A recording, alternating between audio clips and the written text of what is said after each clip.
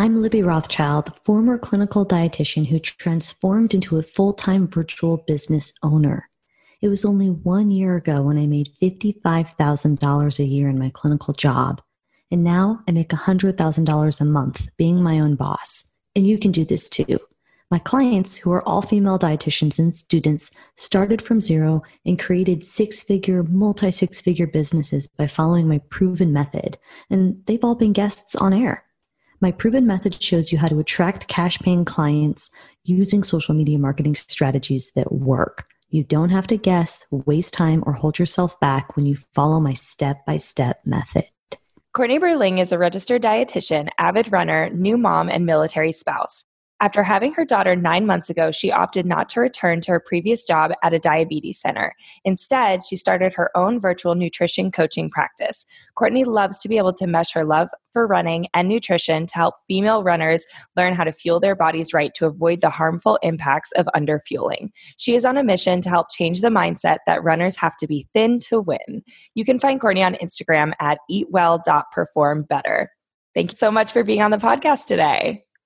Thanks for having me. Yeah. So why don't we start by just telling the listeners a little bit about where you started out versus where you are now? Yeah. So as you mentioned in my bio, I was working at a diabetes center and it just wasn't for me. So I started Eat Well, Perform Better, my Instagram, just kind of for fun. I thought, I'll just post some, running photos and workout videos and some recipes. I think how most of us start out, just pictures of food. And very quickly after that, I started talking to a few other people, ironically, Libby's clients, and kind of just learning more about how you can, use Instagram to grow a business. I didn't even think I would start a business when I started the Instagram. Yeah. And so when you started the Instagram, it started out as more as a personal feed, right? Yeah. And I have a personal Instagram where I post all the pictures of my daughter and my dog. But this was kind of going to be like a hobby Instagram. Yeah. And so I love that you were able to transform that more into your business account and grow it from there. That's awesome. So let's talk about that. What are the type of clients that you work with? Like, what is your current niche? Yeah. So I work with female runners, specifically female runners who are underfueling. They may not know that they're underfueling prior to working together, but that's one thing I see. There's a huge need for that in the female running world. There's a lot of food rules and, misconceptions of what it means to eat healthy to run. So it's really fun to help female runners break that down and learn how to fuel their bodies right and to eat enough so that they can become a better runner. Yeah. And so how has your niche evolved? Was this where you started out or did you get clearer? Tell us a little bit about that. Yeah. Since joining Libby's program, I've gotten so much more clear in my niche and my message. When I first started, I knew I wanted to do something with running and nutrition, but I was posting some workout videos, like videos of me doing planks and, running drills and, things like that. And so Libby encouraged me to kind of drop that for now. And, we can always come back to that, but to focus on one outcome and market one thing at a time. And even though that's really hard because we all know a lot, but to have to drop one thing and focus on just one piece is hard, but that's what works. Yeah. And so since getting clearer and focusing on one thing, how has that affected your marketing and your ability to get clients? Yeah. So since I have just focused on, the outcome of helping runners eat to PR, or to run their personal record is what PR stands for, if you're not sure. But since focusing on just that, I've been able to, really increase my clients, my discovery calls, because people know exactly what they're getting when they come to me. Yeah, that's really awesome. I think so often, like you said, we know so much. We want to share everything we know, but it really is important to simplify so that we don't confuse our potential clients for sure. Yeah. So I'll say, yeah, no, go sorry. for it. No, you're good. I'll say too, like prior to joining Libby's program, I thought, I'm niche down female runners. Like, this is great. I've got a niche.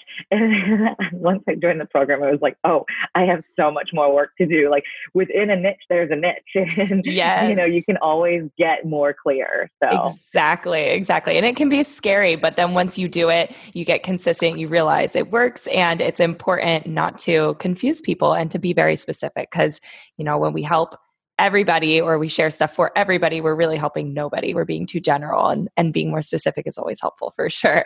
So Exactly. you always had this dream to start your private practice. So what led you to take action on this? Yeah, it was a combination of having my daughter and not wanting to go back to work full time and feeling like I need to find some other way to be able to be present in her life. And having your own private practice certainly allows you to make your own schedule. But for me, there was a bigger piece, which was I'm part of a military family. My husband's in the Marine Corps. And so every, 3 years, we're moving, sometimes faster than that. So I just got really tired of every 3 years having to remake my resume, apply for jobs, go to interviews. And I thought, I don't know if we're going to be a military family for 20 years, but in case we are, I want to have something that I can just take with me and continue to build on. So that's what really led me to take my practice virtual. Yeah, I love that. Just being able to work anywhere and being flexible with your family, if you move, all of that. I'm sure that alleviated a lot of stress for you in between. Indeed. Yeah. And so from leaving your clinical job, or you were at a diabetes center, do you have any clinical stories to share? I oddly liked clinical for a while, especially when I did some work in a pediatric hospital, and I really liked that. But the environment's just not always great. I mean, and it depends where you're at. Some clinical offices are wonderful, but I got a lot of pushback when I said, I don't want to come back to work. I want to spend more time with my daughter. And we were getting ready to leave that area, actually, we had to move. And I still was like getting a lot of backlash from my coworkers. There was not a lot of support, and it was just really a nasty environment. And I will say too, and it's sad that a lot of clinical jobs are becoming like this, where how much more work can you do while being paid less? They're always trying to cram more work into your schedule. And it was just, I wasn't able to provide great care at that point. Yeah. And so now you're out of that, you're able to create your own environment for sure. Exactly. Yeah. So since now starting your private practice, can you walk us through your experience using social media to grow your business? Yeah, I think for a lot of people, this is probably true, but still creating content is really challenging for me. I still overthink things, even though I'm getting a lot better at recreating my top performing posts and focusing on what message worked well and what pain point hit the right spot for my audience. It still is hard, getting better every day, every week. But I do use social media a lot to connect with other people in my niche, whether it be other dietitians or coaches or runners. Between Instagram and Facebook, I find that reaching out to people and connecting really helps grow my business. Yeah. And so if you could explain what your Instagram looks like now, I know we talked about before it was more of a personal feed, you shared workout videos, but how did it evolve? How would you describe your content now? Yeah, so my content now is obviously very clear, but I would say it really focuses on providing information and help dispelling myths and helping runners know what to do versus what else they might read on social media from somebody that's not a dietitian. So I really try to focus on providing good quality information in a clear format. Love that. That's such a simple and clear way to describe it, which is exactly what we want to portray when we're actually creating the content. Super important. So what 1 to 2 tips do you have for the listeners about how to effectively build the know, like, and trust factor on Instagram? Yeah, I really think that it takes time. And I think I started my Instagram account in April, my hobby Instagram account in April. So I think I'm still building that know, like, and trust. But I think right now the best way is to just show up consistently and, show glimpses of your daily life and how you're living the message that you're saying, I think is really important.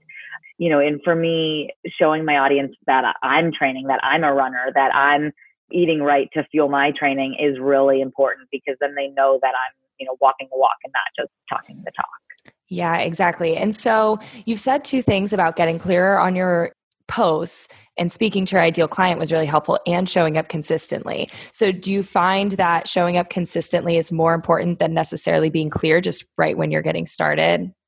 Yeah, and I struggled with that in the beginning, because before I joined Libby's program, I would listen to the podcast and everybody would say, just post, it's okay if it's not perfect. And then the second I joined the program, I felt like it had to be perfect. And I almost got afraid to post. And I had to kind of overcome that barrier and just know that as long as it's a good message going out there, it still is a step in the right direction. And then it gets better and you get more clear as you keep going. And it's normal for it to not be perfect in the beginning. Yeah, exactly. And so in regard to showing your face, what advice would you have someone who's scared to show their face on Instagram? Yeah, that's really, really hard in the beginning, especially when you're doing video talking. I remember that my first couple times it probably took me over an hour to post, a 1 minute little video because I just would delete it, and it couldn't be perfect. And so I would say start short and sweet. If you can just even start with a picture, and then once like putting pictures of yourself becomes easy, then, do like little video talks, and then you can build from there. But it really does get easier with practice. Yeah, I love that. And I think, like you said, it is scary at the beginning, but the more you do it, taking those baby steps just to slowly start showing your face and realizing that people want to work with a person. They don't want to work with a feed of quotes. Definitely. Yeah. It's so true and people feel like they know you through Instagram, and so the more you show up and the more, especially video, I think is so worth it. And it's hard, but that's what sells. Yeah, exactly. So how do you approach getting sales from Instagram and how has your mindset evolved? Yeah. So for me, getting sales from Instagram, I still kind of can't believe that I am getting sales from Instagram. It's all just kind of happened so fast. But when I jump on a sales call with somebody, first of all, they fill out an application before the sales call starts. So they know what I'm about and they know generally what my prices are. So I feel like by the time we get on the sales call, they're pretty interested at that point. So for me to connect with another runner is very easy and very casual. We usually talk about what their running goals are, what races they've run. And, the running world is kind of small. You feel like you already know each other. Like maybe you've run similar races. It's just very easy to connect. So a lot of times I treat it like a phone call with a friend. And that's how it should be when you're working with somebody in your niche. You want to work with them just as much as they want to work with you. And so once you have that relationship, I have found that making the sale is actually pretty easy. Sometimes it's just getting them on the sales call is the hard part. So yeah, I don't know if that answers your question. Yeah, clearly. no, it definitely does. So what is your offer that you offer to these runners? Yeah. So right now, and as Libby has drilled in, is offer one thing at a time, because so often we want to say, oh, I have something that will work for you. And, oh, that doesn't fit your budget. Well, we could do this instead. But to offer one thing is the way to go. And so right now I'm offering a small group nutrition program for female runners. It's a 6-week program. And I actually have decided to do a rolling admission. So that way you don't have to have, I don't know, 5 or 6 women at the very beginning and then, gather everybody up 6 weeks later and do another session. You can keep rolling them in and then kind of reuse some of the content. And that's been really helpful. Yeah, that's really awesome. Is that where you started or did your offer evolve? My offer totally evolved. I kind of started with single sessions, but I found that most people didn't want single sessions. They wanted at least a bundle or, it's really hard to accomplish anything in just one session. So I really started more with bundles. And then I did offer a few packages in there with support in between. But right after the bundles, I pretty much went to the group sessions. That's awesome. And I love that you've built and now you're to the group sessions, which seem to be doing pretty well, which is really awesome. So since evolving and going through all of this, how much have you made, like what income wise in revenue? Yeah. So I am still starting out because I know Livy's got some clients that really are amazing with their income. And I still dream to be there one day. But I started this business. I joined on with Libby in early June. And I would say that was basically when I started my business. I had my very first client, like right when I started Libby's program. And so since starting in early June, about 2 months ago from now, I'm just shy of $4,000 in revenue, not in profit. That's amazing. I mean, my goal is to end up being able to make at least $4K a month. So I have some room to grow there. But I mean, to just start out, I filed for my LLC in June and I still can't believe it's taken off like this. No, exactly. And, it's so easy for us to compare to those top performers that we may see. I'm sure you see this with runners as well, but it's like we all start somewhere. And Yeah. that is a really great start. I mean, just from starting only 2 months ago and you transitioned from a personal feed to a business feed, really getting clear. And now you've already transitioned to group programs. Like, I think that's incredible. So, what is your long term goal? You mentioned you want to make, how much did you say? You want to make 4K a 4K a month? month. Yeah. What about long-term goal? That's your next goal.